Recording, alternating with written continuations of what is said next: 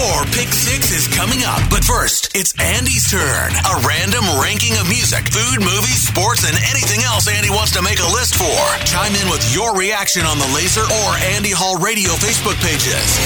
It's Andy Hall's Pick 6 on Laser 103.3. On this day in 1986, AC/DC released Who Made Who, which served as the official soundtrack to the Stephen King film Maximum Overdrive, and featured a cross-section of songs from the band's back catalog and a couple new entries, including the title track. Today, I'm giving you my Pick 6 of all-time great soundtracks. Begin with number 6, Pulp Fiction. I'm a Tarantino guy. Always have been, always will be. To be honest, this was tough, trying to choose between Jackie Brown, which is my favorite film, but second favorite soundtrack, and Pulp Fiction, my second favorite film, but absolute favorite soundtrack of his. Music plays a massive role in all of his films, but those two specifically are head and shoulders above the others, in my opinion. Awesome selection, perfect placements within the presentation. Kudos, Quentin. Number 5, Almost Famous. The first of 2 Cameron Crowe films to be featured on my list. This one perfectly encapsulates the director's obvious reverence for music history, considering the track listing, which features everyone from Lynyrd Skynyrd and The Who to Simon & Garfunkel and Stillwater. Crowe not only created a vibe on screen that translates seamlessly to a captive audience, he conjured up a similar feel as you make your way through the soundtrack. Like magic.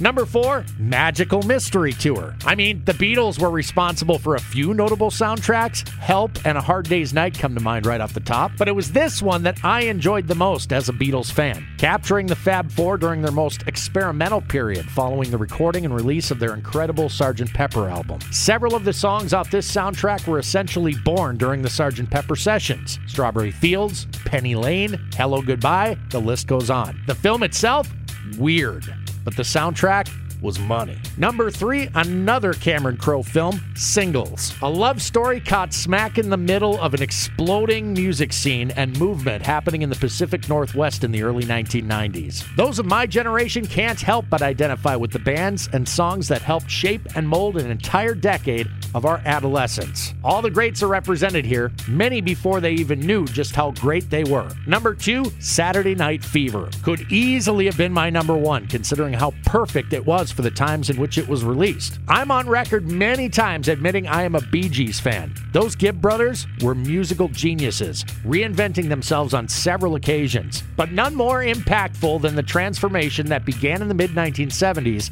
and resulted in a collection of songs that would go on to sell over 40 million albums worldwide and dominate not only radio airplay, but also what was being played in the clubs at the time. On to my number 1, Purple Rain.